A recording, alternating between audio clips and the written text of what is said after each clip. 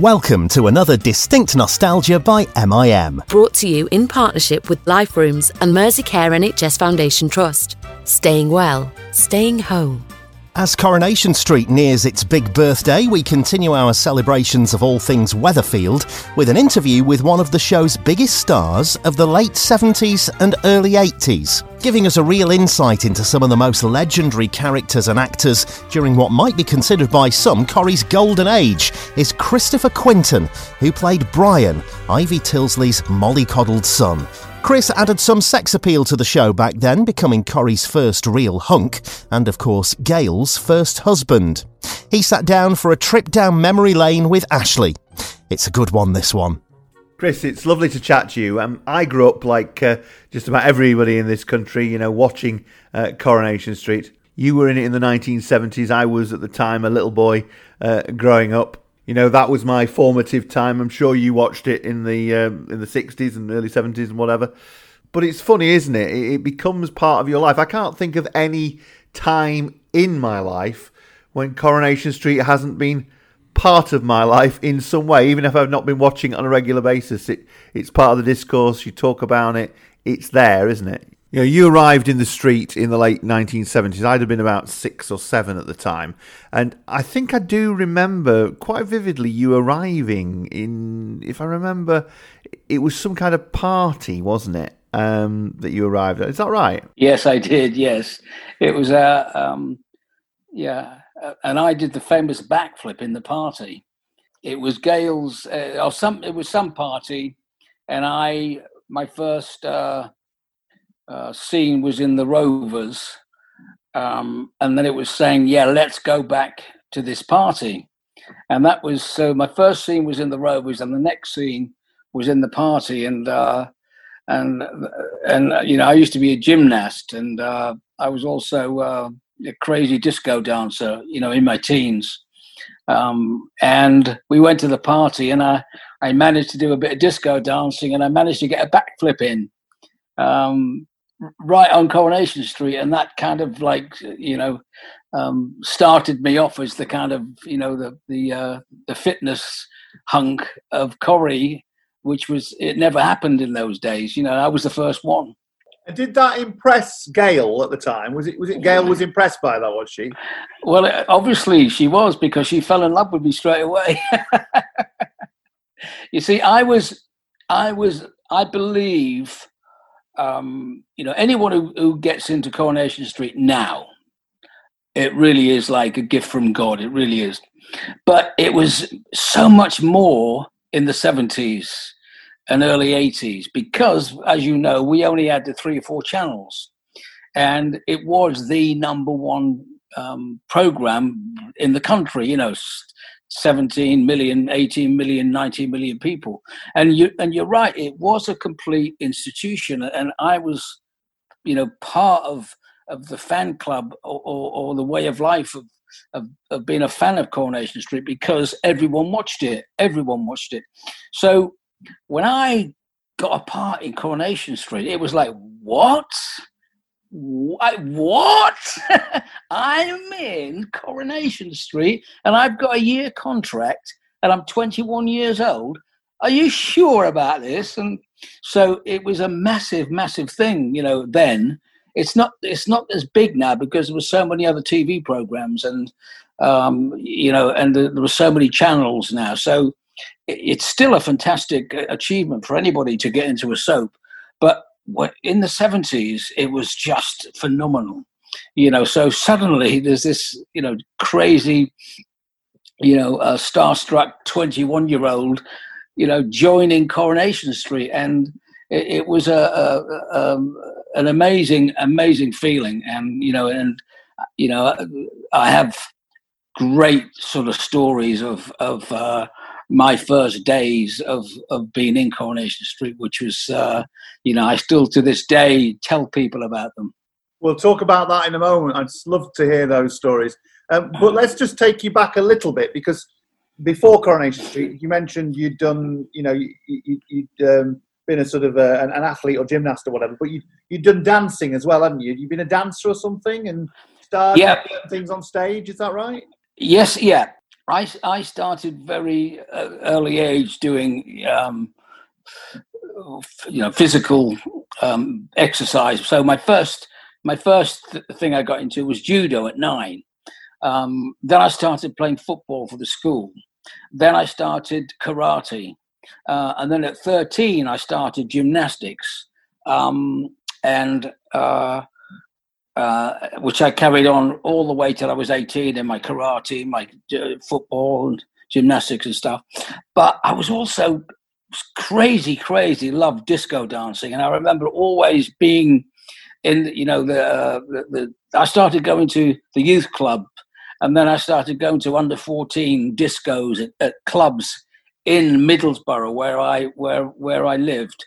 Then I went to under 16 and clubs. So I was forever disco dancing. I don't know why I loved it so much. I'd go to the school discos. Like, say if it was raining, the headmaster would let us have a disco at lunchtime. And as kids, it would always get out of control, and he would have to come in and stop the disco because the kids are running around, they're all screaming, shouting and stuff. And he came in and he stopped the disco, and he said, "Right, everyone sit down." So we all sit down, and he was called Mr. Bulmer. And I can still see him now. And he had this twitch that when he spoke, he kind of like twitched his head and flicked his hair, And he said, "Okay, right, I'm stopping this disco because you're all completely out of control." And everyone's going, "Oh, no, no, no." Well, it's just the girls going, "No, no, no, no, no." And he said, "Okay, I'll tell you what we'll do."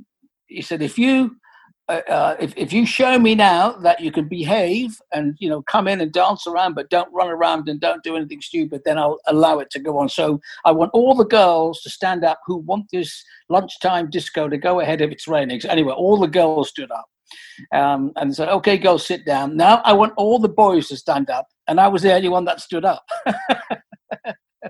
So that was my kind of, love of the disco world, and how I did it. When I left school, I started work in the shipyard, but I still carried on doing all my disco dancing stuff up until I was, 18. Still, I was in all the clubs every night of the week, and then I joined the Amateur Dramatic Society, which started to get me in the mindset of being in show business. And I did 3 also, shows with them, and that made me start thinking about London and about being an actor, being a dancer and stuff. And I came across by chance a theatrical newspaper called The Stage, and I looked in there, and there was an audition for dancers in the show. And why I phoned up from Middlesbrough, which was 250 miles away, and spoke to this guy on the phone and said, "Look, I'd like to audition." And, and he said, "Okay, well, come to St. John's Wood in London on Saturday morning at 10 o'clock and you can audition." And I was working in the shipyard. So I said to a mate of mine, I'm driving to London through the night. Will you come with me? So he said, "Yeah, okay." So we got in my Hillman Hunter. I had a Hillman Hunter at the time. And we drove. I was too scared to go on the M1. So we drove down the A1 all the way down from Middlesbrough to London, which was 250 miles. And I'm telling you, it took me 14 hours. We broke down 10 times. And I remember pulling into London, like going down Shaftesbury Avenue, or down Gower Street was the first one. Like, whoa. God, this is London. Anyway, I got to the audition very quickly, 10 o'clock or something. And I used to do disco dancing, and I did some dancing with the amateur dramatics. And I could do a time step, but it was out of time. I wasn't really trained, right? But I could disco dance. And I turned up with this guy, and I had my gymnastic gear on. And he did some routines, and he said, "Well, you can't really dance, can you?" I said, no, I can't. He said, "Well, can you do anything else?" I said, "Well, yeah, I'm a gymnast." He went, "What's that mean? You can do tumbles?" I said, "Yeah." He said, "What, you're an acrobat?" I says, yeah, I can double somersault and flip. He said, well, show me. And there was this big pile of mats in this Scout Hut church, what we were doing the auditions. And I laid them out and I did about 10 backflips and a somersault. He fell on the floor and fainted and said, I've been looking for someone like you for years. I put on the can-cans, famous can-cans in the London theatre restaurants, and I need you to start next month. And that's how I basically started. And I started off in the West End. I did a show opposite the Talk of the Town, which is now the Hippodrome. And then I did 6 months with Cilla Black, the Victoria Palace and Jimmy Tarbuck. And then I joined the Second Generation and did a few TV shows, High Summer with Lena Zavaroni, Leslie Crowther in those days. And then I managed to get an acting agent who came to see me in the show I was doing at the Victoria Palace with Cilla Black. And I was only dancing in that. And he came to see the show and he said, you've got charisma. I like you. I'll take you on as an actor. And then the first audition he got me was Coronation Street, and I got the part. Really? It was the very first one he got you? Great. Yeah. Tell us about that then. I mean, obviously you knew what Coronation Street was, but what was an audition for Coronation Street like?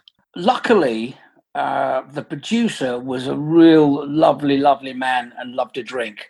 And also Bill Podmore, lovely, lovely. What a man. Oh, my God. He was an experienced producer at Granada. Do you remember the Dustbin Men? The TV said, Mom, it's a Dustbin Man. Well, he produced that, so he's really had a good record. Anyway, so he did sort of every other program on Granada for a long time, didn't he? You'd see things like Brass were made by him and all sorts of things, weren't they? That's exactly Bill Podmore. And they were bringing in this new family, and they wanted to bring in like a young lad who was going to be like, the new heartthrob.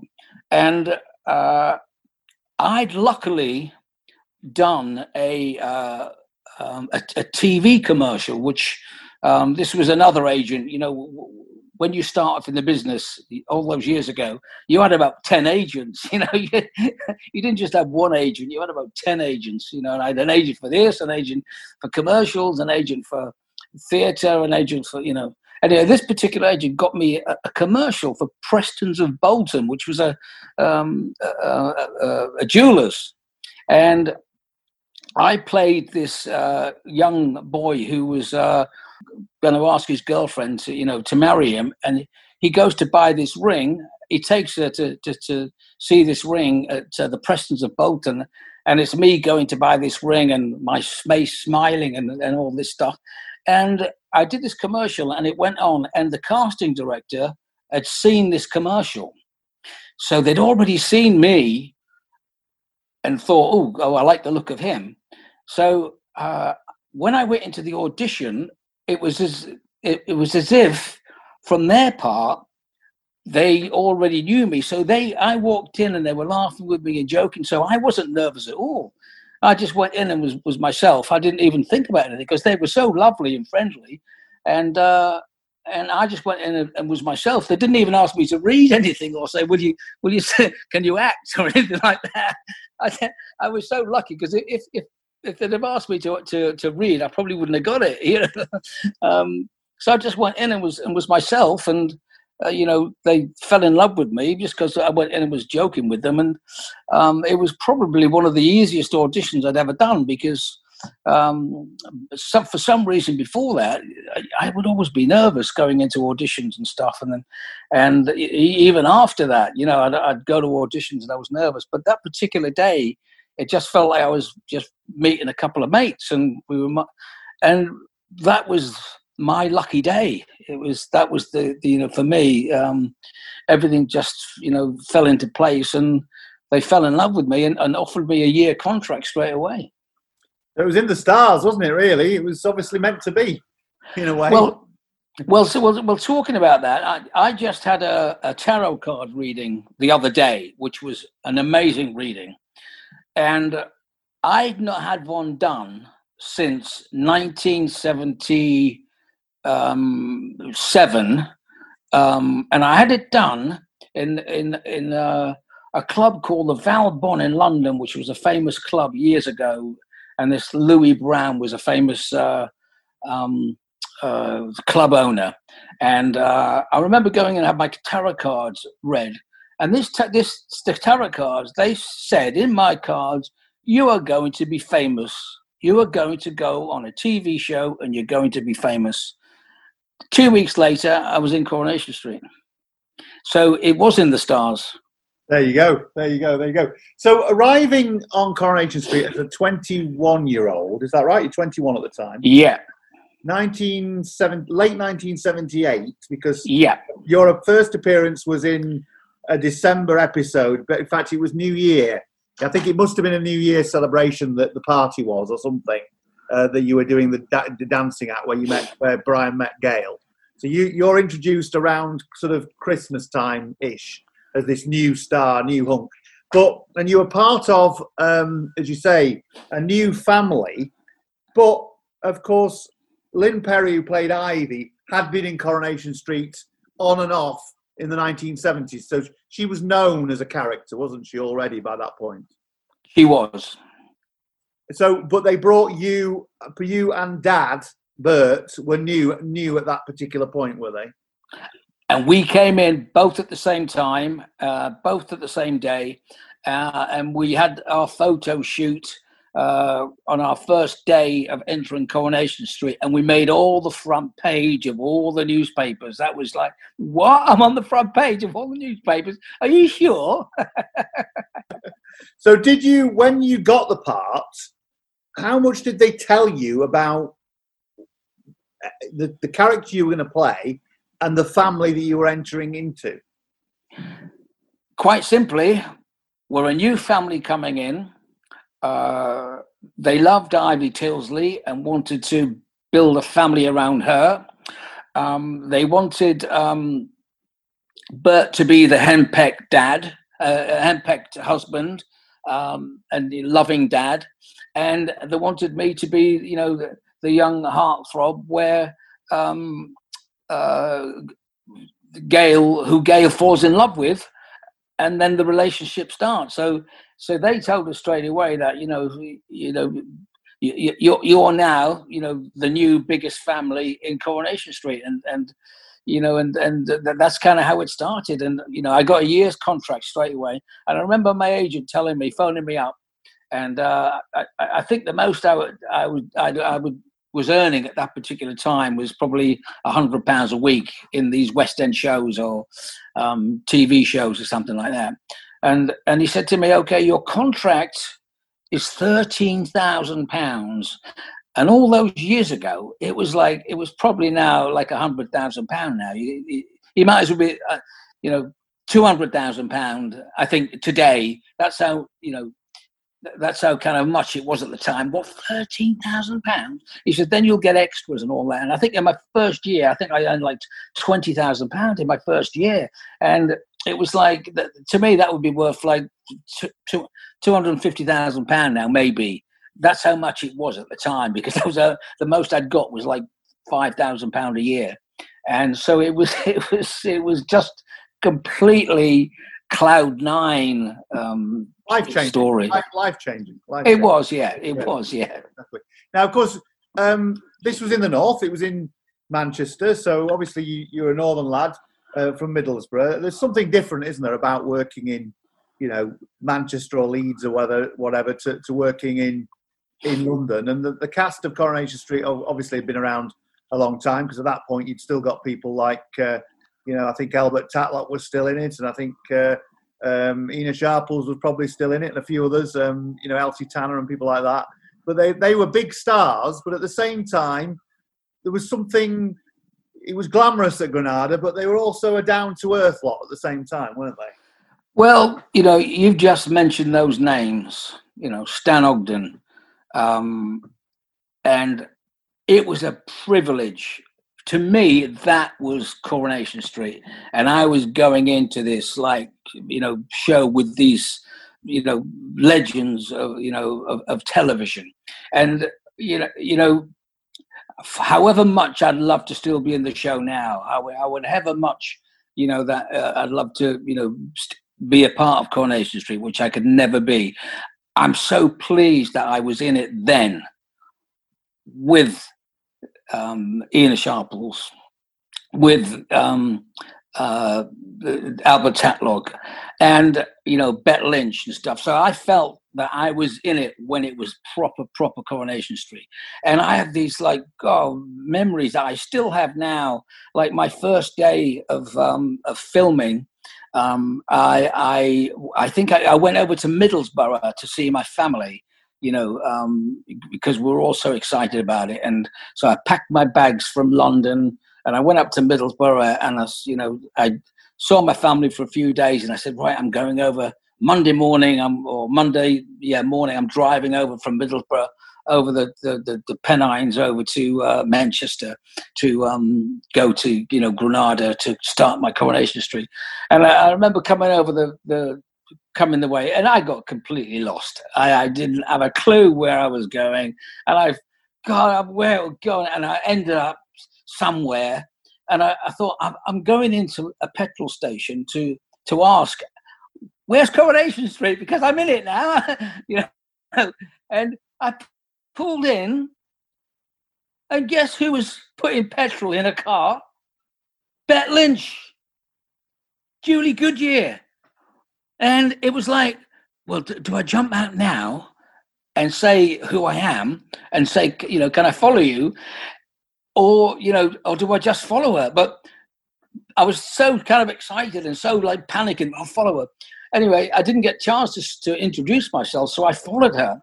And she thought there was this lunatic chasing her. And I really had to get right up her backside, and I could see she was trying to get away from me. and she drove all the way then, and then they had their own private parking, but they didn't know me, so she went into the private car park, and it was about a 40-minute journey, so it wasn't 5 minutes, and I chased her all the way, and she pulled into the car park, and the barrier went down. I found another car park, and then I walked into rehearsals, and she went, you were following me? I thought I was being chased by a crazed fan. And that was my first introduction with Julie, and we became best of pals after that. And that story sticks in my mind, that'll stick in my mind forever, and it's a true story.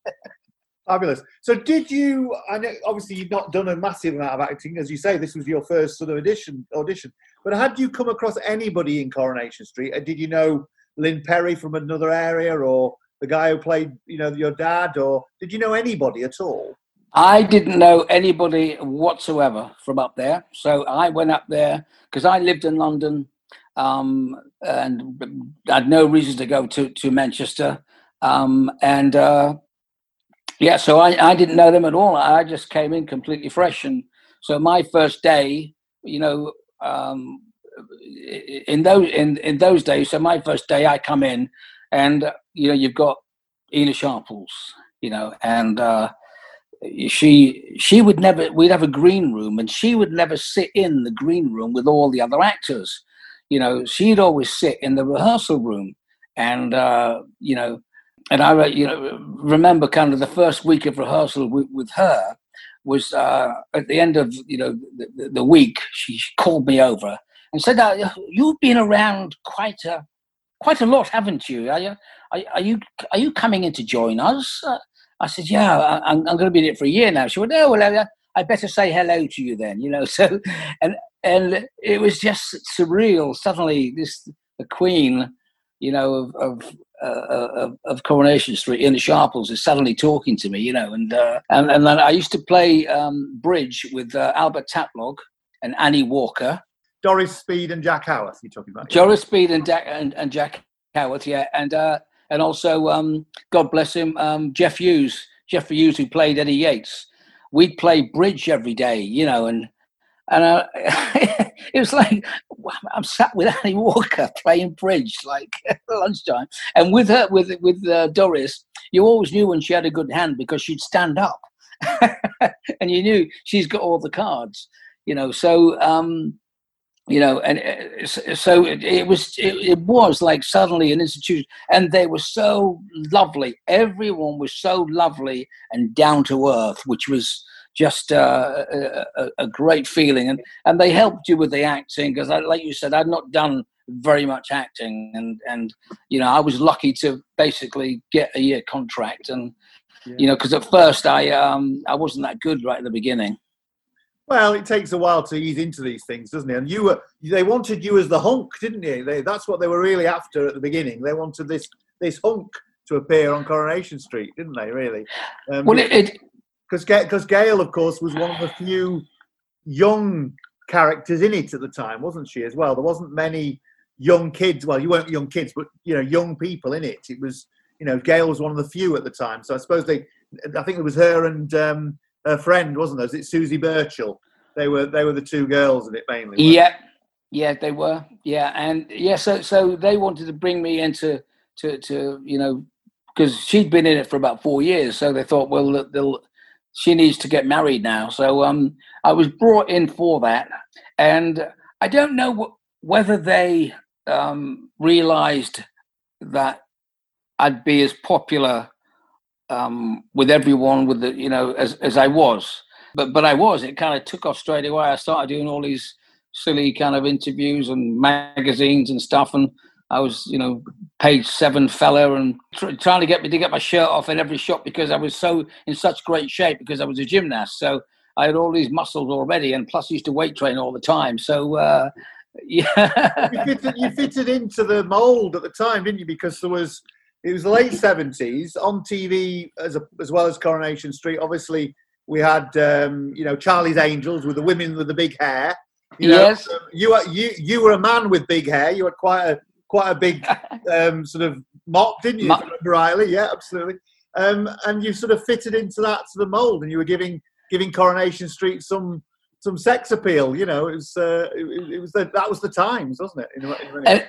It was, and and again, I'm really proud of my 10 years of doing Coronation Street, and of course, I wish I was still there, but I'm really proud that I was the heartthrob. I'm really proud I was the first heartthrob. I remember many years afterwards, meeting other actors from other soaps, who were also heartthrobs, and they'd say, "Oh, Chris, God, you were the first one. You were the first one that was there," and I basically was, because when it started, the guy's been in it for forever, Ken Barlow, Bill Roach. He kind of was at the time the kind of sexy man, but in those days it wasn't kind of looked upon the same as heartthrobs in those days, was it? Like in the early 60s. You had Dennis Tanner, of course, who was a little bit of a heartthrob. Yes. And he was a bit naughty, of course, compared to Ken. He was a bit of a naughty one, wasn't he? Yes. And then you also had Ken's brother, didn't you? Who's played by Alan Rothwell. He was a little bit of a heartthrob as well, I suppose. So yes, there was some young yes. there, but you were a little bit. You see, it was the 70s when you arrived. You were a little bit more risque, weren't you? In a sort of Bee Gees kind of way, in a way. Well, I'm telling you, when I went over to America, I got mobbed because everyone thought I was one of the Gibb brothers, the young one who died first. And you're quite right, because I had the hair, I had the teeth. Yeah, I got my teeth done just before I joined. Andy Gibb, we were about the same age, and honestly, the resemblance was astonishing. So yes, it was. I was like a young Bee Gee, which I was really pleased about as well. And you entered the show as doing disco. So there you go. It all full circle, isn't it? Coming soon to Distinct Nostalgia. Do you want a cup of tea? I'll have half a cup. And that caught on. Yeah, that became a kind of catchphrase, I think. It was the hilarious film of 1999. Wasn't anything to do with race or religion or creed or colour. It was as simple as an art student who thinks he's all free and easy, creating a model of a vagina and showing it to his mum and thinking that that's going to be okay. East is East by Ayub Khan Din broke new ground by portraying a relationship between a British woman and her Asian husband, and their mixed-race family growing up in Salford in the early 1970s. A clash of cultures and generations ensues. Oh, frig off and wash your bastard curtains, you dirty cow. And I swear to God, that's one of the best lines I've ever had to say in my life. But the film had a serious side too, tackling both racism and domestic violence. I threw myself and put all my physical strength into trying to stop him, and I couldn't. In Helsinki, they were saying, I can't believe you've made this film. It's incredible because it's showing what life is like for us now. A series of special interviews with Linda Bassett, Leslie Nichol and Chris Bisson as we mark this classic British film's 21st birthday. It was a great script and it was a timely thing to tell because it hadn't been told before. They've done all sorts of incredible things to transport you back in time, to give you an authentic feel of what it was like. East is East at 21. Coming soon to Distinct Nostalgia. As well as amazing TV and film nostalgia, this podcast is also home to an epic radio quiz, where listeners just like you go head-to-head on their favourite TV shows and films and put their general knowledge to the test. There's a bonus point if you can sing the theme tune, but I know you're not going to, are you? Skippy, Skippy, Skippy the bush kangaroo is all I can remember now. Yeah, well, that earns you a point. Yeah, I'll go for that. The 5th season of the Distinct Nostalgia Mind of the Month quiz is almost here, and it needs you. Prisoner Cell Block. Cell Block B. Prisoner Cell Block H. Simply choose your favourite TV show or film and get in touch at distinctnostalgia.com. Have a go at 3 British films. Just have a guess. Oh, Whistle Down the Wind, Carry On Up the Khyber. No, this is rubbish. I'm sorry. No, I don't know. They're not bad attempts, actually. And the 2 leading minds from across the month compete head-to-head in the final for a coveted Distinct Nostalgia mug. It's almost like a trophy. The Mind of the Month quiz. What kind of programme was The Smoking Room? Oh, I've never heard of it. I don't know if I can accept that. Coming this autumn. That's another cracker, isn't it? They always are. Only here. So when did you first get to meet Lynn Perry then? On the first day. So, you know, when I walked in the rehearsal room and then, you know, Julie went, "You were following me. I was going to report you to the police for stalking me." You know, so I met her and we told that story and everyone laughed about it. And I met Lynn Perry that day straight away. We started work at 2:00 on a Monday. So 2 p.m. So Lynn, I met Helen. I met the guy who played my dad, who played Bert, lovely man. And so that was it. The first day I was a part of it, and you know, luckily I didn't have that many difficult scenes or long scenes at the beginning. So it was that was a special day. I can still remember it now as if it was yesterday. The guy who played your dad was Peter Dudley, of course, wasn't it? Peter Dudley played your dad. Lovely Peter Dudley. Yeah. So tell us. I loved him. Yeah. Tell us a little bit about the dynamics of the family. As we said before, Ivy as a character had been in and out of it sort of in the 1970s. She'd sort of grown into this gossipy kind of, you know, it's weird with Ivy for me because I grew up in Yorkshire and there were so many women just like Ivy Tilsley that I knew when I was growing up in the 1970s. She was one of the, when you watch Coronation Street, she was one of the real authentic characters because there were so many women just like her, you know, who would gossip in that way, would, you know, be twitching the curtains, that kind of thing, would be, you know, she was just a great character. Tell us a bit about Lynn and just about her as a person, because I know she was a character, I know, you know, on screen and off, wasn't she? Well, Lynn was my surrogate mum.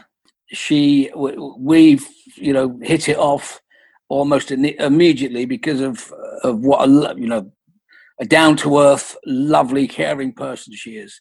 She just is was one of the best people that you could ever meet. She was funny, she was caring, she was generous. She loved her acting. She loved her singing. She loved being famous. She loved being Lynn Perry. She loved being Ivy Tilsley.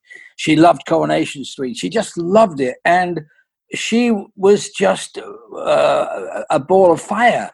She and constantly there was dramas, funny dramas of any sort. It doesn't matter what it is, there'd be a drama. She.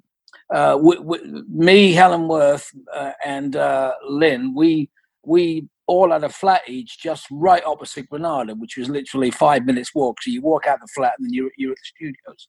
And for some reason, she would always be late in the morning, and she'd come rushing in, and she'd not had her hair done. So she'd always wear these hats that cover. These women wear. They've not done their hair, so they put a hat on, so she always comes in, and she would always have a drama of some sort that we would all have to listen to before we could start work. And we'd have 10 minutes or 15 minutes of this complete drama, and that we'd all be in hysterics because we know exactly what she's doing, and we know it'll be funny, and she'll have probably got locked out and the flat, and she had to climb up the ladders to get through a window, and she called for the fire brigade, and all the fire brigade were taking photos, and it's the stories like that would be the same every day. And at night time, she'd bring a cab driver up, and in night time £20 was a lot of money. And she'd give the cab driver, £20 to go and get her a pack of fags, and we'd say, Lynn, you're paying £20 for a pack of fags. No, I don't care. At that time, they're probably only £3 or £2 or something like that. And socially, she'd just be great fun. I got to know her really well, doing loads and loads of personal appearances with her, as well as the acting. But it was the acting that she loved, and she loved getting into an argument with me as Brian. And we had this scene where she had to slap my face, and she says, Chris, I am going to slap you, She's like, I will slap you. Are you okay with that? Yeah. Anyway, she slapped me with the biggest right hand that anyone could ever get, and my reaction was absolutely perfect because it was real. It was like, Lynn, what have you done? That hurt. And I got a massive red mark on the side of my face, which I didn't mind whatsoever because as an actor, and especially in Corrie, you'll do anything to get that scene, And she just was just incredible, and I know that she loved to drink, and I know that when she left the street, she got herself in all sorts of trouble. But it was just funny trouble. It was lovely trouble. It was mischievous trouble. She was so mischievous. She just wanted to. Because she was a comedian, she just wanted to make people laugh. So she would do certain things that people would go, "Oh my God, that's a little bit embarrassing." But she just do it for a laugh, just to make everyone laugh. It wasn't because she was crazy or anything. She just was such a lovely person and had such a lovely sense of humor. And she loved to brandy your baby sham.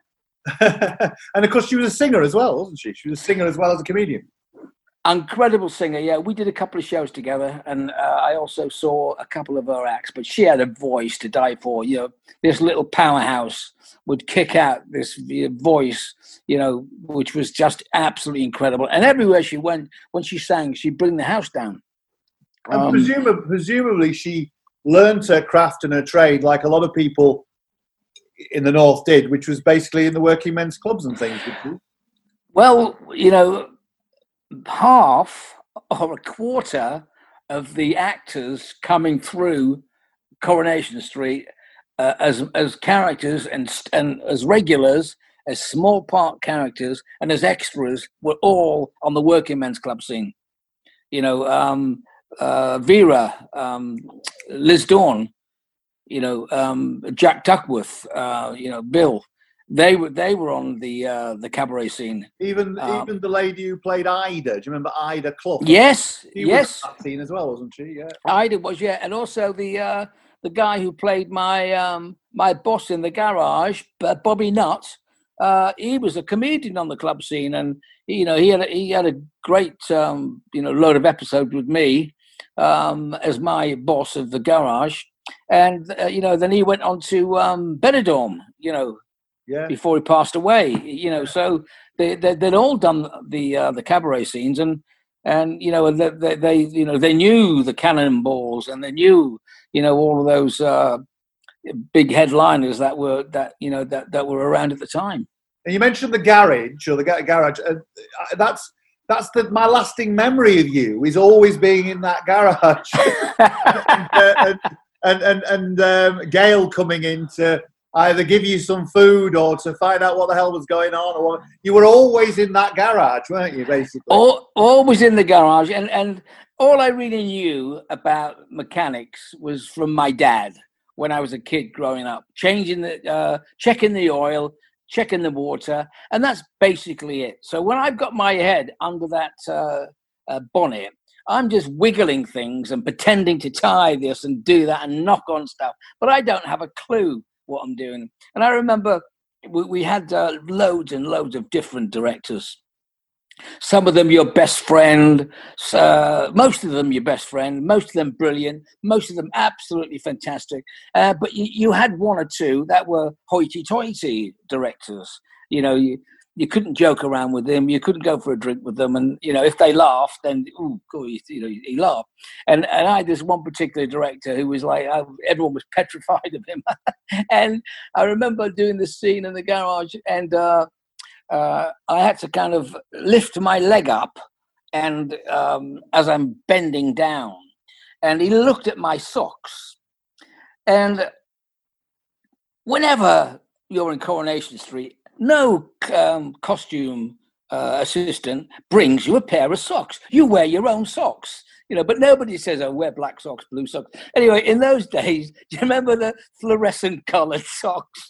Anyway, I had these fluorescent orange socks on, right here. And as I lifted my foot up, you could see it on camera. And he said, what the bloody hell are you wearing? Brian Tilsley wouldn't have fluorescent orange socks. Go and get them changed. So I kind of scurried off like a naughty little boy and changed my socks and came in and considered myself well told off. But yes, that garage, oh man, I can remember it now. It's incredible. Always in the overalls. But that reminded me of my days when I worked at the shipyard. I was in overalls all the time, 16 to 18 and a half. I was there for 2 years. So it was like home from home for me. Of course. Going back to Lynn for a second, you mentioned obviously that she, as well as being an actor and a singer, she was a comedian. And obviously there was an element of comedy in her part to an extent. But she was essentially, Ivy Tilsley was a pretty serious character. And she played the drama very, very well, didn't she? I mean, and I think that's I think that's the thing about comedians. Often comedians are very good at drama, aren't they? Well, she was absolutely brilliant. It's so true. And she loved being the battle axe. But I do remember her from when she was in the film Yanks, because I was an extra in Yanks. I was on that film for about 2 weeks as an extra. And when I saw the film, she gets this close up of when all the Americans are leaving, and this woman shouted out, oh, my daughter's pregnant, and then she had this massive close up. I can't remember the line, but it was something like, all of the girls are pregnant, and she more or less stole the film just with that performance. And you're right, she used to steal the show all the time, and and with Lynn, you would have to be on your game with her to kind of, to stay close to her level of performance. Yeah, she was absolutely brilliant. I mean, what a battle axe. And over the years, people would talk about, where's Gail and Bette Lynch and stuff, but they'd go on about battle axe Ivy. How's your mum? Oh, God, you poor man having to put up with her all the time. And of course, as well as Yanks, you mentioned Yanks, I've just remembered that she was also in Kes as well. Yeah. Kes is the one that kept coming up all the time, like a cult thing. Lynn was in Kes, you know. Oh, she was in Kes, you know. And then she'd say, when I was in Kes, massive one. I remember, massive, all the time. Wherever we'd go throughout the years, it would always go back to that. She used to be in Kes. Exactly. Well, of course, it's her area, isn't it? Because she's a Yorkshire lass. And yeah. Of course, her brother is Dougie Brown, isn't it? Oh, I love Dougie. I knew Dougie very well. I played with. I was on the golf circuit, the celebrity golf circuit with Dougie, so I got to know him so well. Lovely, lovely man. Yeah, and a great comedian on the circuit again. And he starred a few times with things with Lynn as well. I've seen him in a few things where he's been playing parts as well. So they obviously, you know, we must have been quite close as brother and sister. But in terms of Lynn and her story as Ivy was a real. I mean, she was one of the classic Coronation Street characters in many ways, and there was so many different facets to her. So she had that gossipy side, you know. She had a relationship with a friendship with Liz Dawn, you know, that sort of on-off friendship there, which was, you know, there's different clashes, wasn't there, in terms of how they saw each other and sort of played off each other, and that was always interesting in the factory. They were a double act, and you know, those amazing scenes of them, you know, tackling Mike Baldwin for whatever dispute that they had, both of them going in. Lynn was a shop steward, and her backup mate was Vera, and that made all of that early stuff made Vera who she was. Eventually she became with Jack Duckworth, because you know, eventually Vera and Jack became stars of the show. They did, and you're right. It was shaped by the relationship with Ivy, and then of course you'd also got Ivy's relationship, which was always quite interesting, with Gail's mum, played by Sue Nichols, Audrey, of course, because she came in roughly around the same time as you in 1979 originally, didn't she, if I remember right? Yes, and then came back a bit later, yeah. Yeah, and that was a clash because they were completely different people, weren't they? Fireworks with Gail's mum, and, you know, fireworks with Gail all the time, you know, and Ivy was always at the centre of the dispute for whatever reason, and she would always be causing the dispute. Whatever the problem was, she would cause the problem. Gail was never really good enough for Brian, was she? Exactly. You know, I think you're quite right. I don't think anybody would have been good enough for Brian in Ivy's eyes. That's because you know, God bless her, Gail could do no wrong.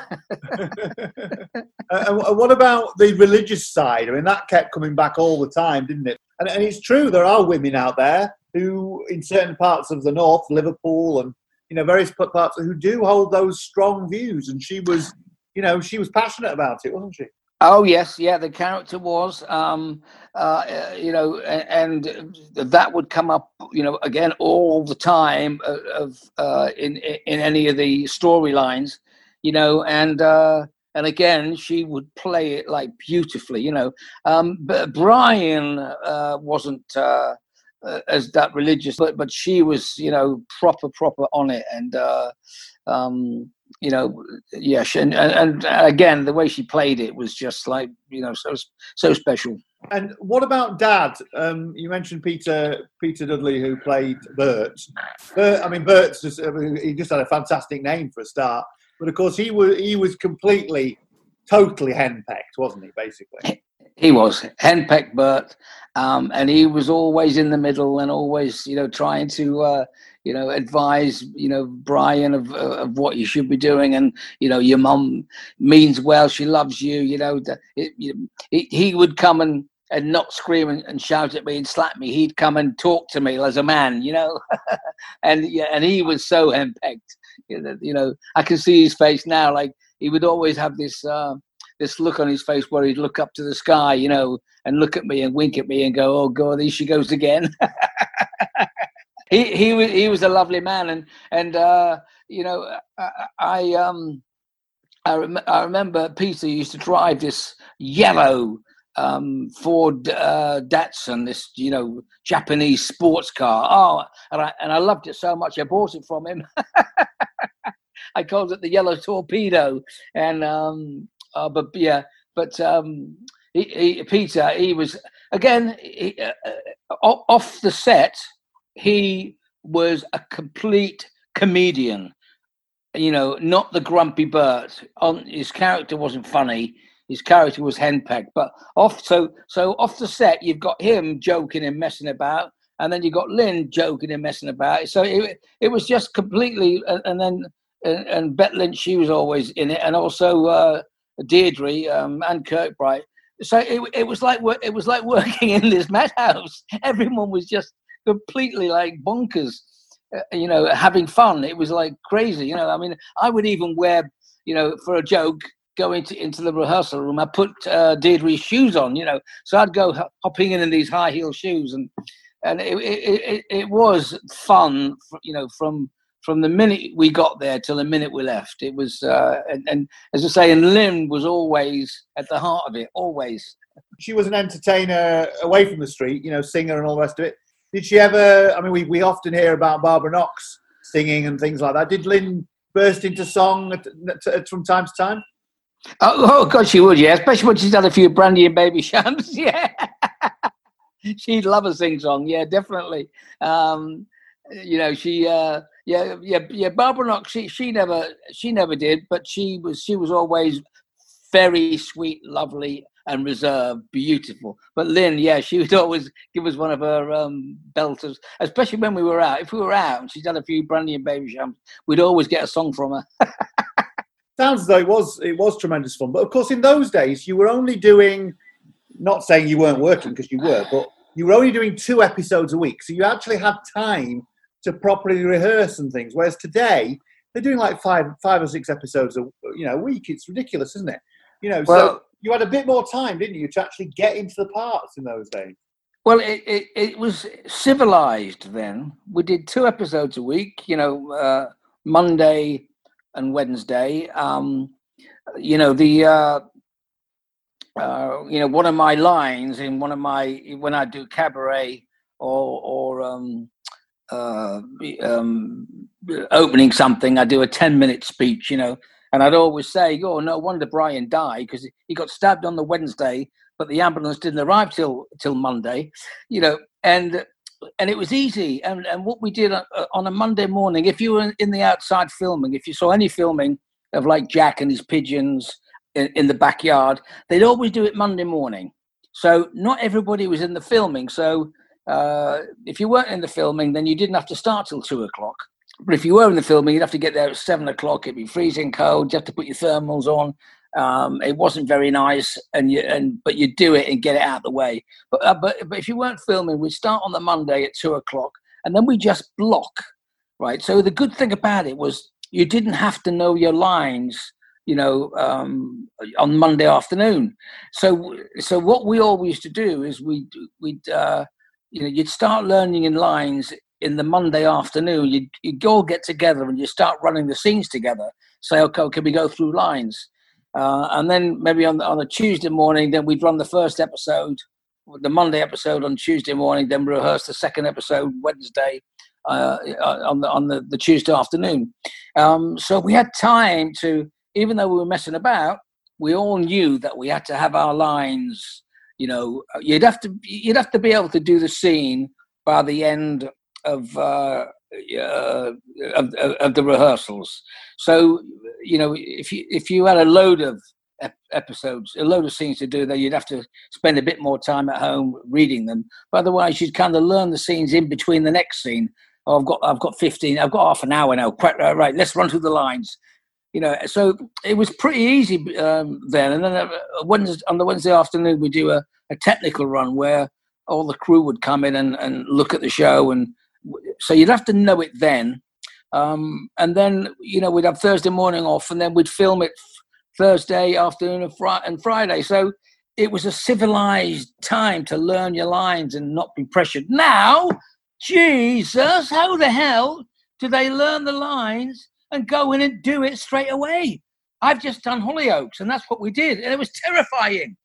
I did 3 episodes of Hollyoaks, and you don't get a chance to go through the lines with anyone. You go up, next thing you're on set, and you've got to give the performance of your life. Ridiculous. And you met your son there, didn't you? Ridiculous. I played his dad again. That was ridiculous, you know. But now, you know, they're all doing these 6 episodes, and there's no rehearsal time. You turn up, you go on the set, you run through the scene, and then you record it. You know, and then you look at Corrie, you look at EastEnders, you look at Hollyoaks, you look at Emmerdale, you know, and all these soaps, and you think, my God, they're good. You'd think they were rehearsing all the time, but obviously not. But how the heck do they learn their lines and do 5 episodes in 1 week? I mean, it's astounding. You know, I know that it would be. That I would find that difficult. Well, famously, didn't Julie Goodyear? She went back into Corrie for a while, didn't she? But I gather that she found the whole, you know, the time scale and the all that a bit too much, really, because she was used to it, you know, used to the old-fashioned way, wasn't she? You know. Yeah, and I can quite understand that 100%. The old way was civilized. There's not too much pressure, but the new way, it's like get it done. And I think by the time she went back, she was at a certain age where, you know, she must have thought, I've done it, and you know, why should I spend all my time learning my lines, you know, when I don't have to? And I can imagine that would be one of the reasons why she didn't continue, was because you know, always when we were doing 2 episodes, she would always have the most scenes. I remember, like, God, Julie, God, you don't stop, do you?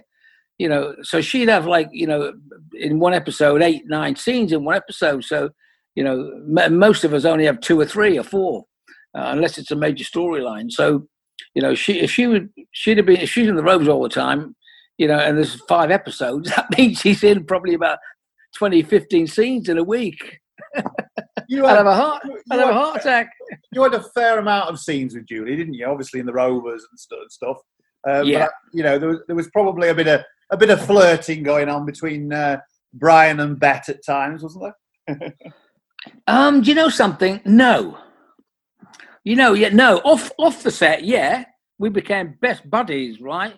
And we used to go out and party together and go on the pool together. You know, we'd so, you know, but on the set, I don't ever remember,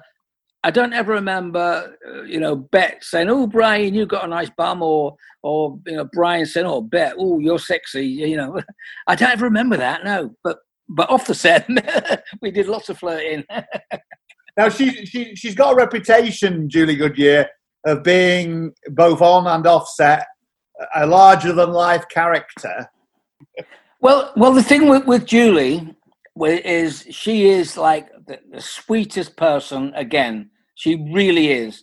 But she knows that she put the work in to become, you know, the queen of the Rovers, and you know, she put the work in to take over from Pat Phoenix, to take over from Annie Walker, you know, as the kind of main character in the show, and quite rightly so. So she did it because she earned it, but she did it with a tongue in cheek kind of way.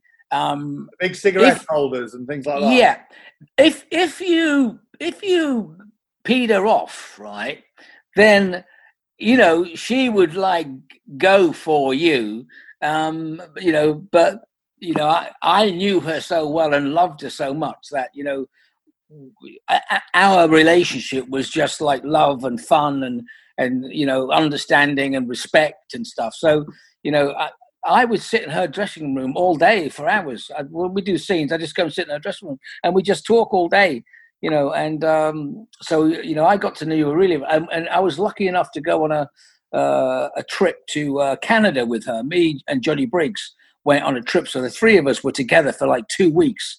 We're in Canada doing these promotions. So, I was lucky enough to get to know her really well, and she really is like a wonderful person. But she played the part on set and off set as the Queen of Corrie. She did do that. Very good. And you mentioned Johnny Briggs there. Of course, Johnny was in the show for 30 years, and obviously came into it in the mid 1970s and became this sort of baddie in a way, although he wasn't really. But he became a bit of a baddie in terms of it was a way of, he was this southerner had come into the show, and he was sort of making mischief, and then of course you had all the stuff with Ken and Deirdre and all the rest of it. But he's another actor, isn't he? A bit like Lynn Perry, who'd been around for a long time, had done a lot of things before Coronation Street, loads of things, loads of films. You often see him now. You watch Talking Pictures or whatever. He's there. He'd had a long career before he arrived in Corrie, hasn't he? I agree with you, yeah. And I see his name pop up all the time, and I see him, like you say, Talking Pictures and the Saint and stuff like that. And he was No Hiding Place as well. Like that was Johnny's kind of claim to fame before Corrie. Johnny was in No Hiding Place, which was a series in the 60s and stuff. And and it was actually Johnny who got me into golf, because he's a golf nut. And so we used to play golf at least 2-3 times a week as well. And he was a great actor, a great drinking partner. But he'd always be on his lines. He'd been doing it for so long. Yeah, definitely. He was definitely one of the iconic characters. I've had mental health problems, I think, for most of my life. Suicide is sadly something which affects people from all backgrounds. My friends didn't quite understand why I was being the way I was being, so support was pretty much non-existent. A brand new podcast brought to you by the Zero Suicide Alliance. I'm Professor Alice Roberts, and this is Life Matters. Few people understand that you just need to sit and listen to what the person's saying. We do know that there are some people who tend to be more at risk than others. In our feature on the latest initiatives from around the world, we find out how 3 schoolgirls from Brazil have developed a suicide prevention app aimed at Generation Z. If something bad happened to me today, I'll go there and add a drop of water. We're with the team at Hollyoaks to hear how they've been showing how soap can inspire life-saving conversations among men at risk of suicide. I just feel absolutely nothing at all. Nothing, just dead. This way you get to see Darren's journey behind the scenes. He's really struggling and he doesn't know how to reach out. He doesn't know how to get help. It's always been this taboo subject. Join me, Professor Alice Roberts, for the very first edition of Life Matters. Listen now wherever you get your podcasts and visit zerosuicidealliance.com for a free online awareness course that could help you save lives. Hello and welcome to The Likely Dads, a new series that looks at parenting from the paternal perspective. I'm always wary of people who plan kids. If your life's that structured, stay away from me. We're not going to get on. A brand new show from the team behind Distinct Nostalgia. I'm Tim Vincent, and each week I'll be joined by my fellow Likely Dads, Mick Ferry and Russell Kane, as well as a series of special guests to discuss different aspects of fatherhood. When a man has an urge to have a child, it's not spoken about much. Women sort of own this area. We're sort of hoping it was going to be like the old films I watch, where I'd just have a pipe and I'd be in a study. You just go, you're going to see your father now for 10 minutes. Hello, children, what have you been up to today? I'm not interested. All right, off to bed. An MIM production for BBC Radio 4. We hope you'll join us and subscribe to The Likely Dads on BBC Sounds. Let's talk a bit about your relationship on screen with Gail, because it was there, as we said before, from the beginning. It wasn't as if you came in and discovered Gail. It was cemented right from the very start. How easy or how hard was that for you and Helen to sort of build that chemistry as the two characters? Yeah, well, yeah, you're right. It was right from the first episode, and because I'd not had a lot of experience. I've done a few small parts here and there and stuff, and but I'd not had a lot of experience, and I wasn't really that good when I first started. So I don't know how long it went on for. maybe about 3 months, 6 months. If you see, we never ever kissed each other. I remember kissing her once, and it was like kissing my first kiss behind in school in the bike sheds. I kind of, made sure I did a lot of training. I did a lot of work. The scenes got better. And eventually she warmed to me. I don't know, maybe 6 months, something like that. And then we became best of friends. We used to spend Christmas together many times, and we would do personal appearances by the ton. But then we became great friends, and, very funny girl. You can't believe she's like 70. That's ridiculous, or nearly 70, or around about that, 68, something like that. And I was only looking at the other day, and it's like she's still got the hair, and she still looks more or less the same. She does. She does. Yeah, but of course, at that time when you went into it, she was she'd worked with Susie Birchall in a shop that Elsie ran, I think, or something, and it was all, obviously she hadn't had the kids by that point, and the various marriages. I mean, you were the first, but she was a different character in a way than she's become now, wasn't she, in a way? Yes, they were kind of like the Liverbirds type of, like the Coronation Street Liverbirds, weren't they? And I remember the clothes that they used to wear, the same thing. Yeah, you're right. And she was like very, very girly, very young, very kind of innocent. And but then suddenly, as soon as she got married, she started to kind of get the Ivy Tilsley battle axe kind of characters coming in, where she used to scare the living daylights out of Brian. Yeah, I mean, well, it's like most blokes of that period, I suppose. You suddenly got married and you became henpecked then, didn't you? That was the point. Oh, completely scared stiff of her. He was scared stiff. Oh, just remind me, did they all live in the same house for a while? Ivy and Bert and Gail and Brian. Did they all live in the same house for a bit? Yes, we did. Yes, before we got our own house, they had to put them there for the conflict. Between Gail and Ivy. Ivy not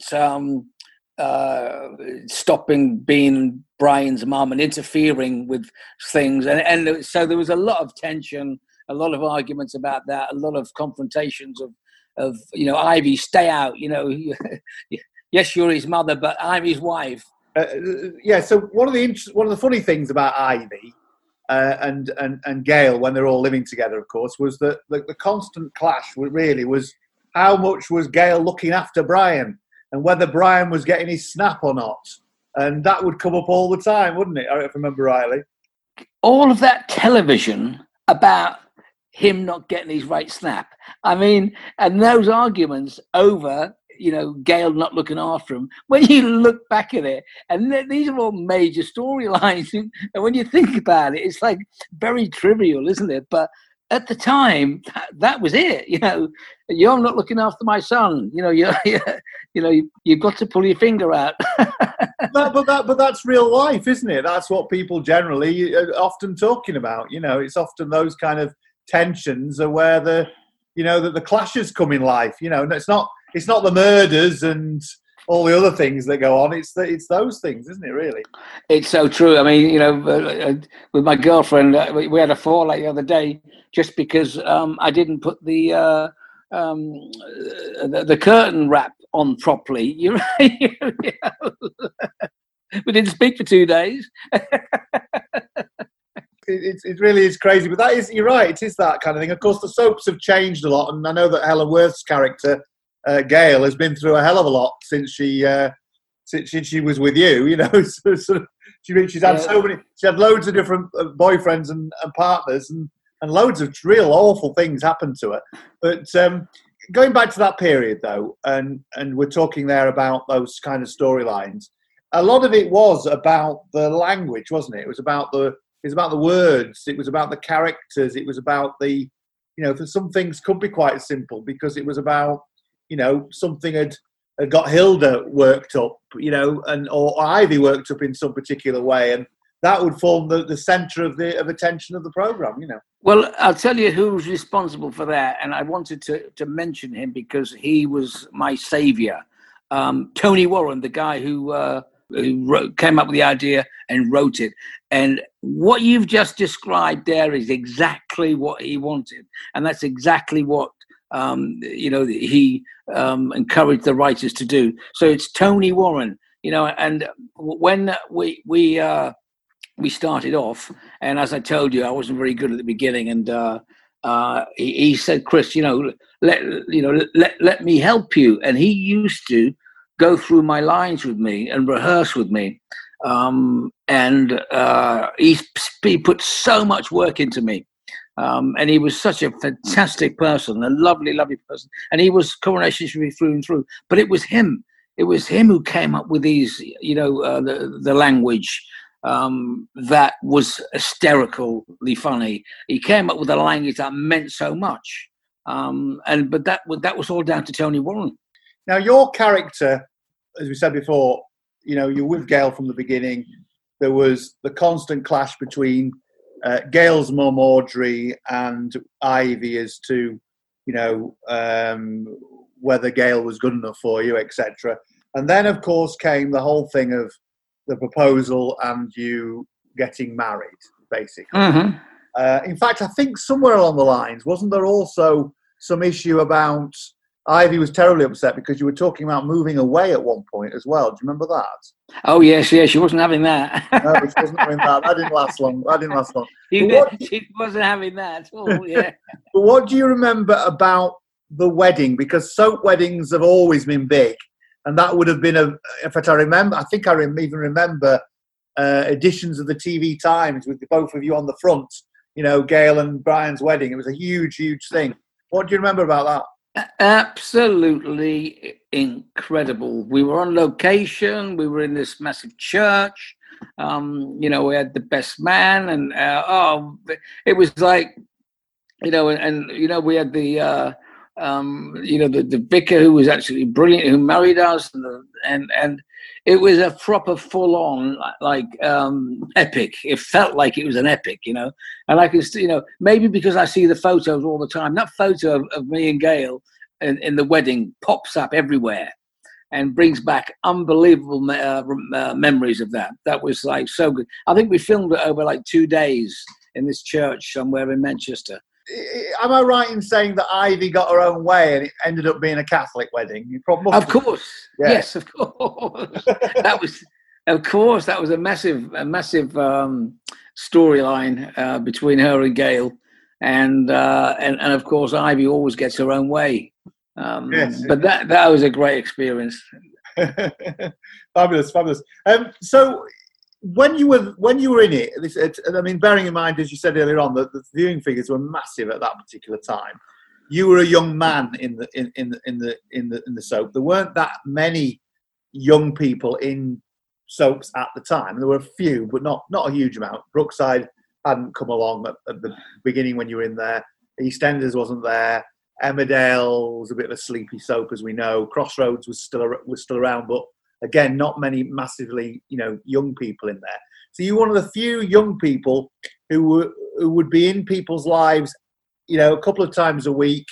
They knew you, they thought they knew you, kind of thing. How did that alter your life in terms of, going out, enjoying yourself, having fun? Being in one of these programs comes with a degree of responsibility as well, doesn't it?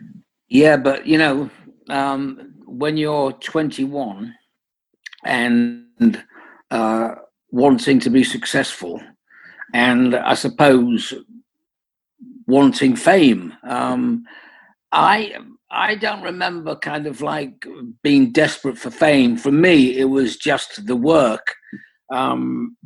But to suddenly get an A-list job, so early in my career and so easily in my career was fantastic. But the one of the things that Bill Podmore said to me, when we had the interview, he said, "Look, if we offer you the part, you're going to become, well known and very famous, and that means that your life no longer will be your own. Are you happy about that? Can you deal with that? And I went, oh yes, I can deal with that. And it basically took off from the first night that I was on. I think it was a Wednesday night. I think I was on a Wednesday night, and I went home to my parents' house to watch it with my family. And my niece at the time was 3 or 4 or 5 or something like that, three or 4 or 5 or something like that. And I remember seeing her face with this complete, utter shock of looking at me on telly and then looking at me in the flesh. And she couldn't believe how that I'm in the telly and I'm also there, in real life. And that night we went out to celebrate with my dad, with my brother and stuff. And we went to our local club, Madison, which was, our local club. And I'd been away from Middlesbrough maybe 2 years. And I remember turning up and there was a massive queue. And I remember walking in, not going to the front at all, but then the security seeing me is, oh, yeah, guy from Coronation Street. Yeah, you were there. You were on tonight, weren't you? Come in. And I went into this club and there must have been 500 people in this club, and I'm telling you, my dad had to form a queue of people wanting to come to meet me, and that was the first night. And from that on, and then I started doing, lots of newspaper stuff and stuff, and so from then on, it was just like being a pop star. No matter where we went, we'd get mobbed all the time. And when we did the personal appearances, there'd be thousands of people there. And as I say, my dad used to come along and my dad, he died a year later. And I was just so happy that he could see me being successful. He'd come to my PA's personal appearances, and I'd see him like, oh, okay, no, stand in line, get in line. You'll get a photo. Don't worry, don't push. He'll sign a photo for you. And that's one of my kind of proudest moments, before my dad passed away, that he actually saw me in something as wonderful as Coronation Street. Because when I was 18 and I went down, I told you, for my first job, I was in a bed sit, probably 6 by 6, 8 by 8 at the most, with a bed and all that. And my mum and dad came down to see me, and my mum sat in the bed and cried and said, "Oh, Chrissy, come home, please come home." I said, "Mum, are you kidding? I'm having the time of my life." And I just took it all in my stride and loved every minute of it, and tried to be a friendly celebrity. And I'd never ever say to someone, "Sorry, no, I can't do that." And I always tried to be Mr. Nice Guy, because it was a gift from God, as I said before, to be recognised. But Manchester, you're based in Manchester. Manchester, compared to London's a relatively small place. You probably, I suppose, as a young guy, you probably would go out to nightclubs and things while you were here and while you were in Manchester. What was that experience like? Obviously, you'd have people wanting to get to know you in terms of your autographs and all that stuff. But were there other pressures in the sense of, we've always had an annoying press in this country.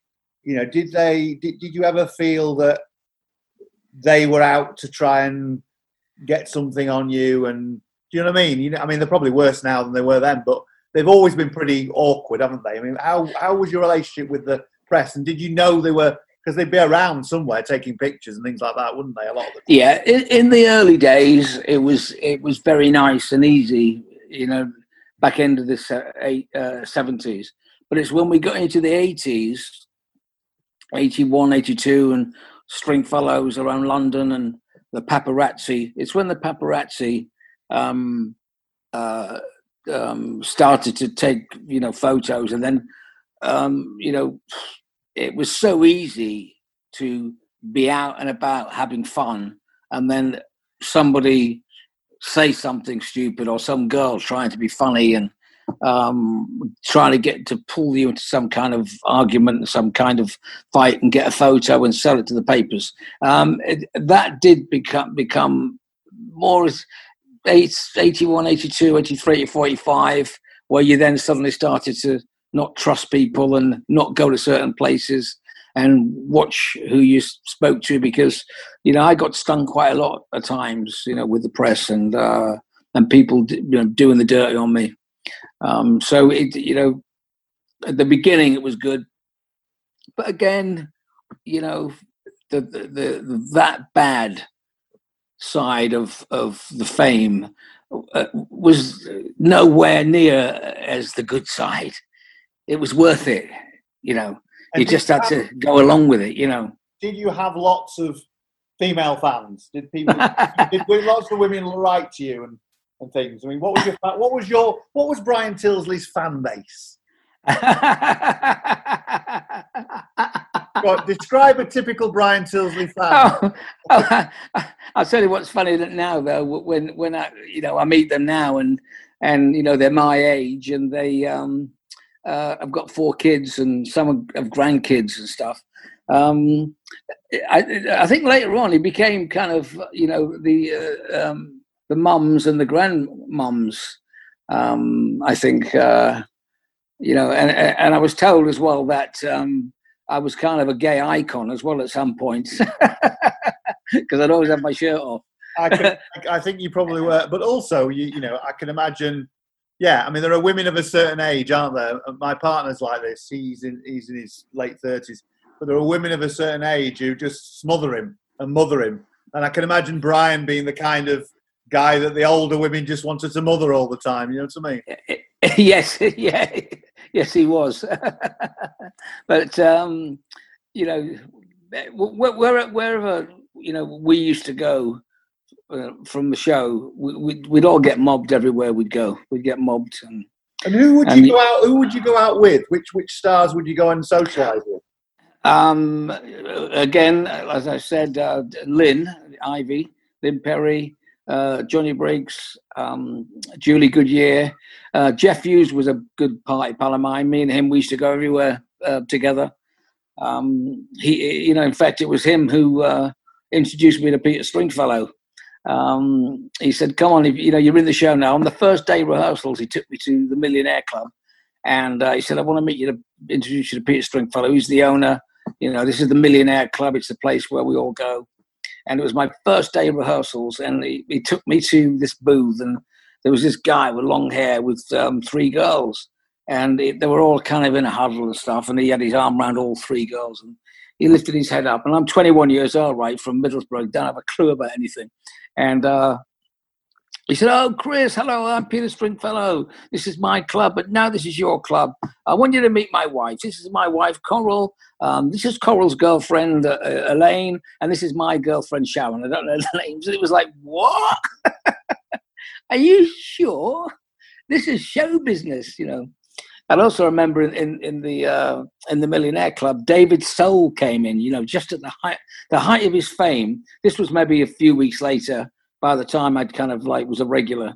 And David Soul came in and he was doing his music tour, but it was hot on the heels of Starsky and Hutch. And I said hello to him, and he paid his bill, and it was the first time I'd seen a gold American Express card. It was like, what? A gold American Express card. So, I met Freddie Starr in there. That's became good friends with Freddie Starr and stuff. And what I did love, though, I did love being a celebrity and meeting other celebrities. And that was the best for me. When you'd meet them and they'd show you respect and say hello. Like Michael Caine was really nice to me when I met him, and I did love that. I did love being amongst other celebrities, and they kind of give you respect. Yeah, but Stringfellow was a real character, wasn't he? Of course, died not so long ago, didn't he? Can you believe it? And the sad thing about it, there's four Stringfellow brothers, and they all passed away within 6 months of each other. Really? God. Yeah. It was that was a really sad moment. That's a sad time because they really, Peter really put Manchester on the map as far as the nightlife's concerned, and then he did the same thing in London, with Stringfellow. So, he was, he knew everybody, Peter, and you know, we'd be in these clubs all the time. Going back to Geoffrey Hughes, you just mentioned, we don't get a chance to mention Geoffrey much really in any of these things because Jean's not around anymore. I met Jean before she died. Obviously, fantastic actress Jean Alexander and Bernard Jones. You were around when they were still having their sort of their triple act, as it was, of Eddie and Stan and Hill and whatever. I mean, they were just. I mean, some of those scenes were classic, weren't they? Classic. What about the time when Stan got the bin bag wrong, where instead of throwing out the rubbish, she threw out her clothes, her washing. It was magical to watch. It really was. And we'd watch it in rehearsals, and then they'd be on set, and you'd go down and watch it on set, and you're watching this amazing show that you were brought up with, and it's there right in front of you. They were incrediable. I used to play bridge with Stan Ogden as well. Bernard Ewins, he'd play bridge as well. Yeah, at lunchtimes. Because again, a bit like Ivy's, like Lynn's character Ivy, Jean's character Hilda there was something real about it, wasn't it? You really believed that Hilda was that Jean was Hilda, basically. Well, as we know, and you pointed out earlier about characters, there's one in every street, isn't there? There's one in every neighbourhood. There's one in every pub, which is the neighbourhood pub. And I've heard on numerous times when I've been around the country, she's a Hilda Ogden of da-da-da, and so, like you say, it was another great character. I suspect, looking back at it, that Ivy and Hilda, they didn't really cross that much, really, because I think they were very similar in their own little ways, because they were both gossips, weren't they?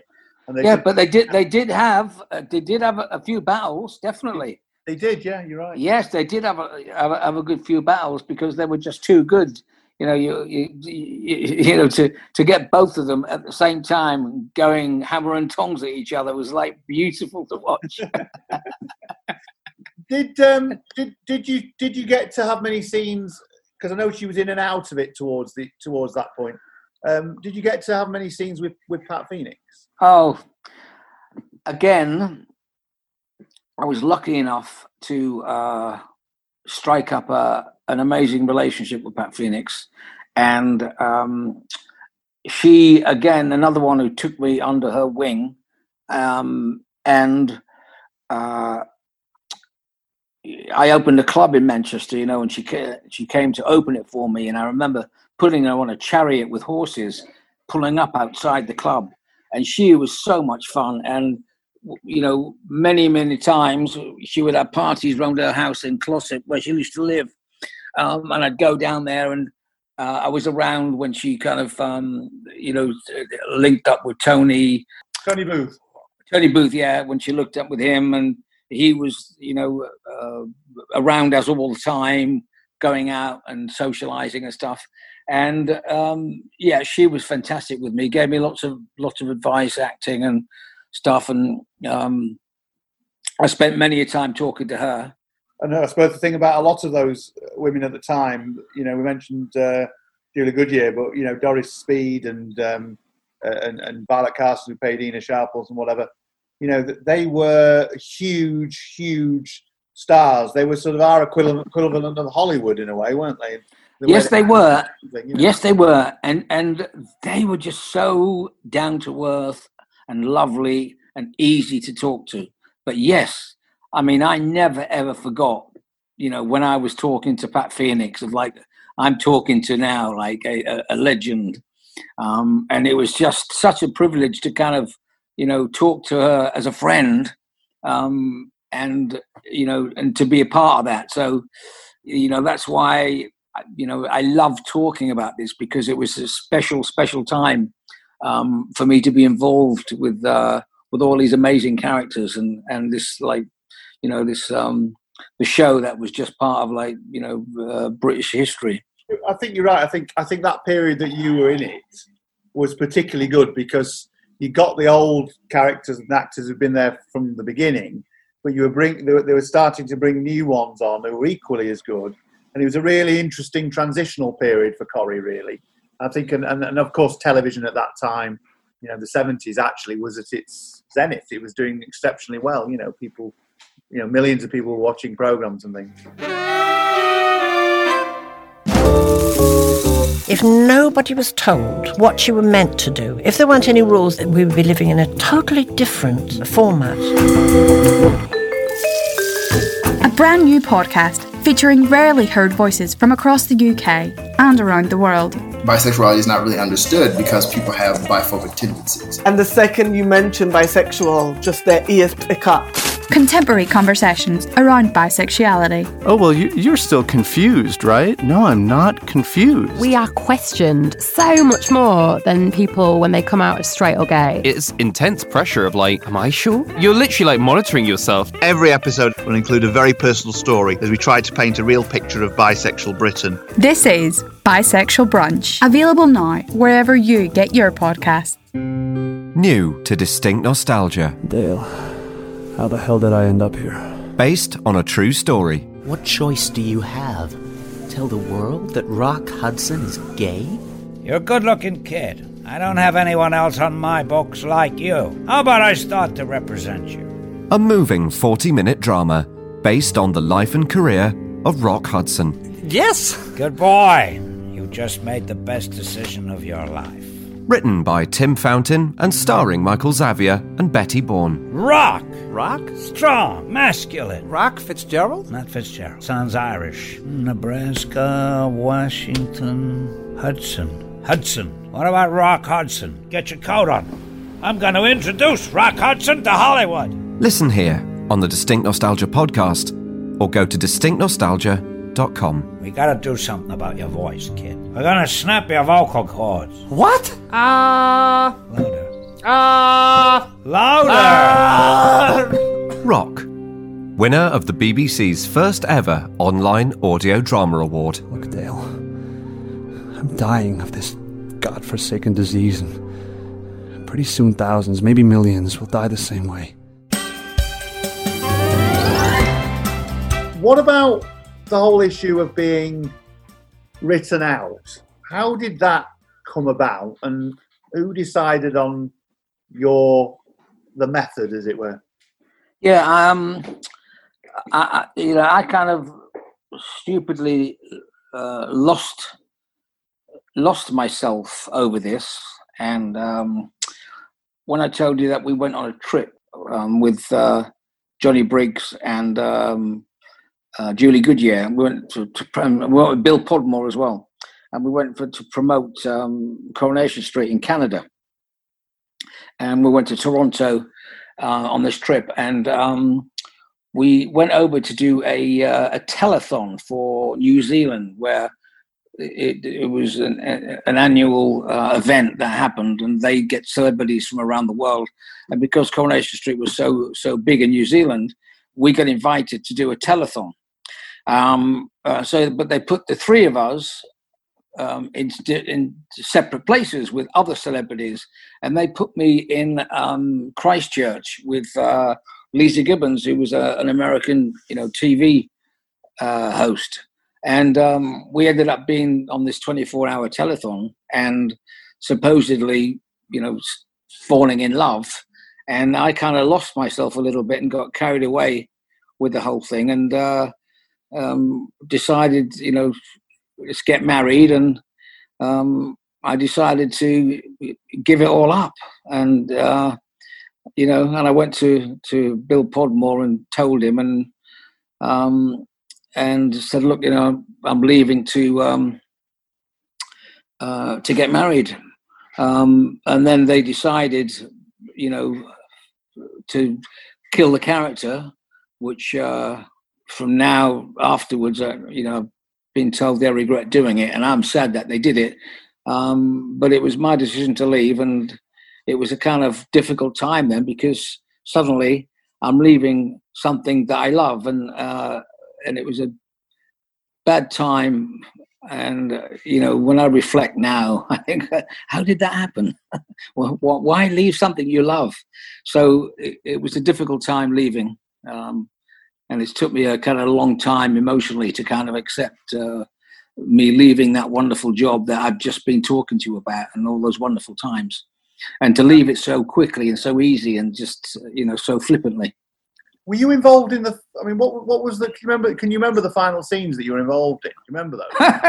Remember it all happening? Go on. How can I forget them? Yeah. Well, they allowed me to orchestrate the fight scene at the end and the stabbing. So I had a good time with that. And thought, if I'm going out with a bang. And I was able to do a headbutt and a knee in the waist, and do a little bit of Starsky and Hutch fighting, which really doesn't happen in Corrie. It's just one slap and you fall over. So we did a bit of that, and then the dramatic knife scene, which when they cut to it, it was like a penknife. How can you die from that? And funny enough, talking about New Zealand, when they did the scene, the death scene, and I was told afterwards that when they did the scene in England, the director did this dramatic shot of this knife and got some light on this penknife, and it was only about 2 inches long, the penknife. But in over in New Zealand, they cut that out because they found it too violent. And we did the scene, and and I admit I did when I went into the dressing room to get changed, I did cry and thought, my God, I can't believe I'm leaving somewhere that I love. Nothing to do about the fame, nothing to do about the money. Leaving a job that I loved. All of us loved it. We'd be there for 18 hours and it wouldn't be like work. You'd hang around, it wouldn't be like work. So it was a big, it was a horrible time in my life, to be honest. How did your fellow actors react to the fact that you were going? Did they think you were a bit bonkers or what? Listen, they're all supportive, and as long as they're okay, as long as everyone's okay. But, I'd have people that would leave, and I would think, why would they leave? What are they leaving for? Are you crazy? Jeez, But everyone was lovely. Sorry to see me go. Quite a few people said, change your mind and all that stuff, But I suppose there's one thing to be written out. It's being killed off, isn't it? Because if you've been written out, there've been in that possibility of going back. And I mean, you've got, if you were still alive as the character now, you could have gone back to see Nick and, and all the rest of it. I know you ended up working with one of the Nicks anyway on Hollyoaks recently, but it's sort of, it's that thing, isn't it? That finality, because it had taken up so much of your life and been your life for 10, 11 years or whatever, suddenly not to have it must be like being bereaved in a way.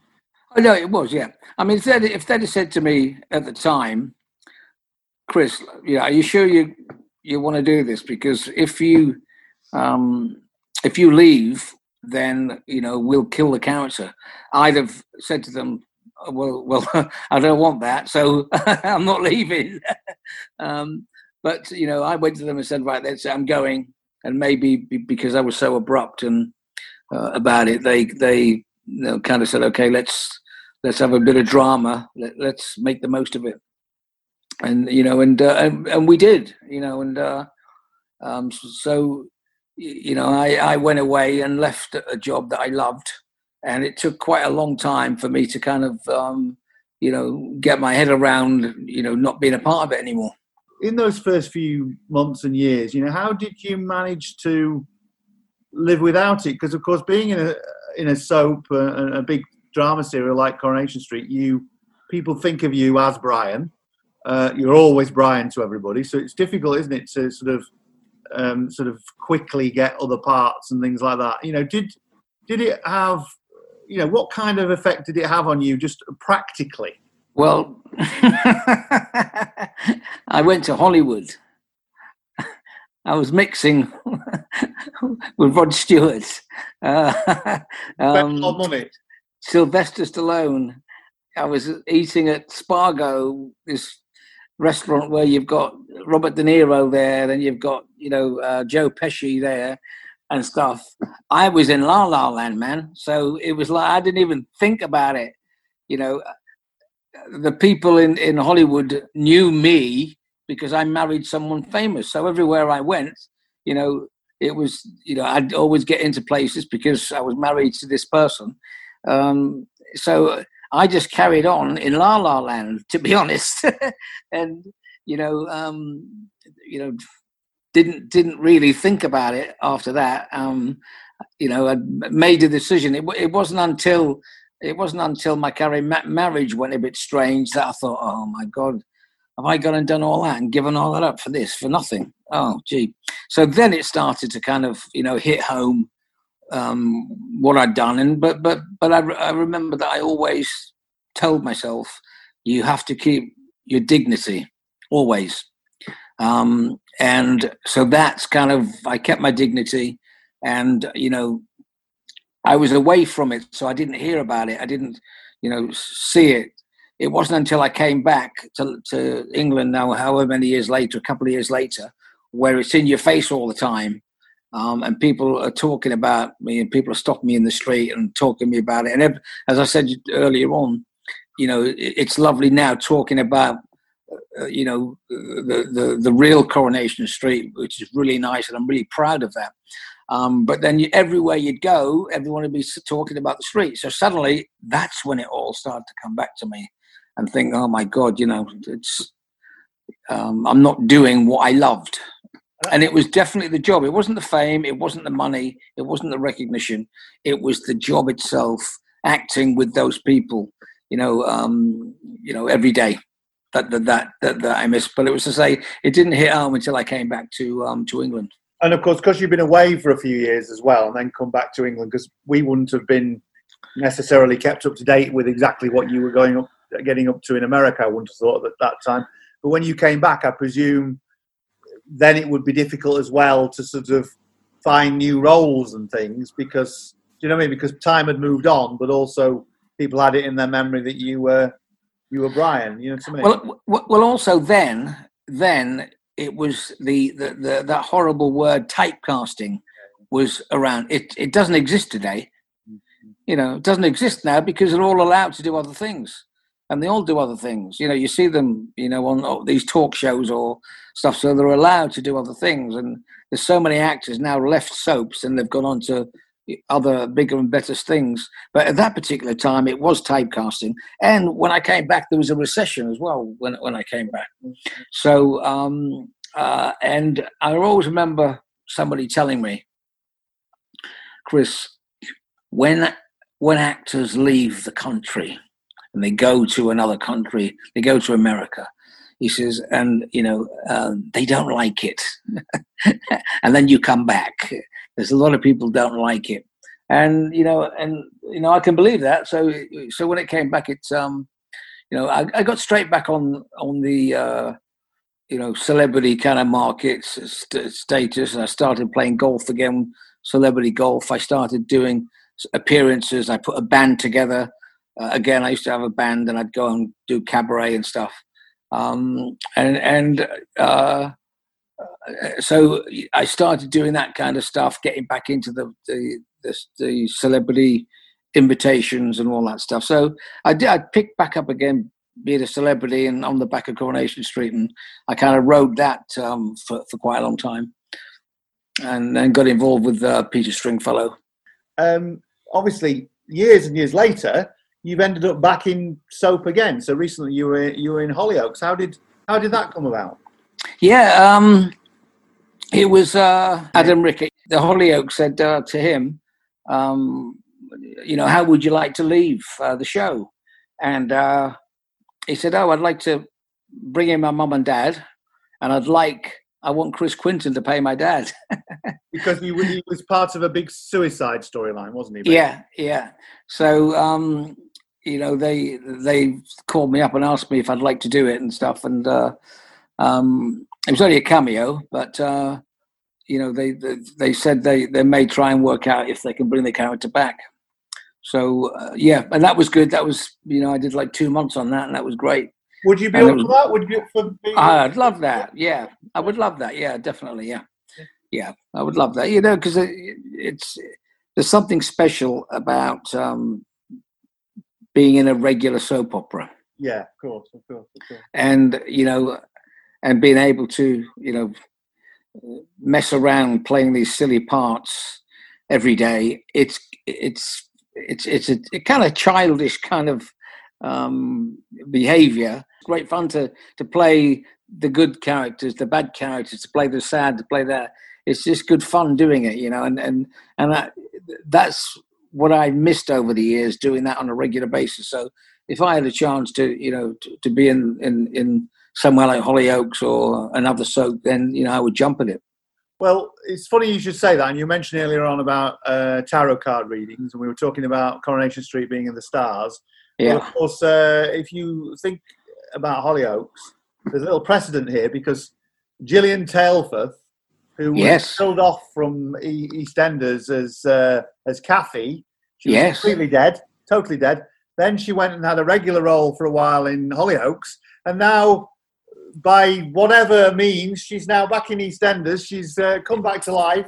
Then there might be hope for you yet. You might be able to be brought back to life in Coronation Street. Well, there is talk that Brian had a twin. Oh, really? Okay, there you go. Yeah. So he comes back as a twin. So that would be a good ending. But I have a good tarot card reading, and I won't go into detail, but I will let you know if what it was said in the tarot card, anything like that comes true. You'll be the first person I'll be on the phone to. Now, if he came back, it'd be interesting, wouldn't it? Because of course, Nick has. I think there's been about 3 different Nicks. So he's, your son in it has been 3 different people over the years, and then of course Gail has had. I mean, I think actually, looking back at it, there was Martin, wasn't there? But she's had. Well, they call her the Black Widow, and she's had about 5 or 6, I think, now. Yeah, she's had some awful blokes over the years. I mean, you were tame. You were very tame. So finally, then, looking back at your time in Coronation Street, obviously it was a big thing for you. Completely changed your life. We can say that. But was it? Overall, was it a good or a bad thing when you look back at your life as a whole? Because, of course, it had a big effect on you, positively and negatively. How does it sit when you look back? Well, I'm so proud that I had those 10 years of being in Coronation Street. So for me, it was the best thing that could have happened to me, and I loved every minute of it. And as I said, when I left, I promised myself that I would have dignity, and because of the sort of person I am, I'm not fame hungry. I don't go in places and say, "Okay, look at me" and stuff like that. So that kind of thing didn't really interest me anymore. I wasn't bothered about being famous. I'd had my time, and I was in my 30s now, and I'm just proud that I had that time. And as I've told you, I'm proud and happy that it was at the beginning when it was the real Coronation Street. So for me, wherever I am now is because of that, and it's taught me to live well. It taught me to be happy and enjoy myself, and it taught me to have fun. And I've never stopped that, no matter if after the show, my 10 years, I had any dry periods and stuff. I promised myself that it wouldn't affect how I lived and my mentality and stuff. So and I've always been able to go on holiday. I've always been able to go to nice restaurants, and I've always been able to have a nice glass of wine. None of that's changed. It doesn't bother me that people don't recognize me at all. In fact, I prefer not to be noticed, and to go in places and stuff like that. And they won't see you now with that beard, will they? Yeah, you're right. Yeah, I'm sat here talking to Chris Quinten. He's got a beard None of you would recognise him now. But do people who do recognise you, I presume you're still Brian to them, aren't you? Oh yeah, you definitely, yeah. You still, I'm Brian, and you know, still, you know, does Gail know you're alive? You know. Have you still got those overalls?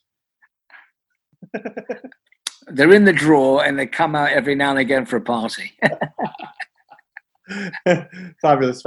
Chris Quinten, who played Brian Tilsley for 11 years, I think it was. You were in Coronation Street. Thank you very much indeed for talking to me. It's been wonderful. Thank you. Yeah, you've brought back a lot of memories. Fantastic. And stay tuned to Distinct Nostalgia for more great Corrie interviews in coming weeks as that big 60th anniversary gets ever closer.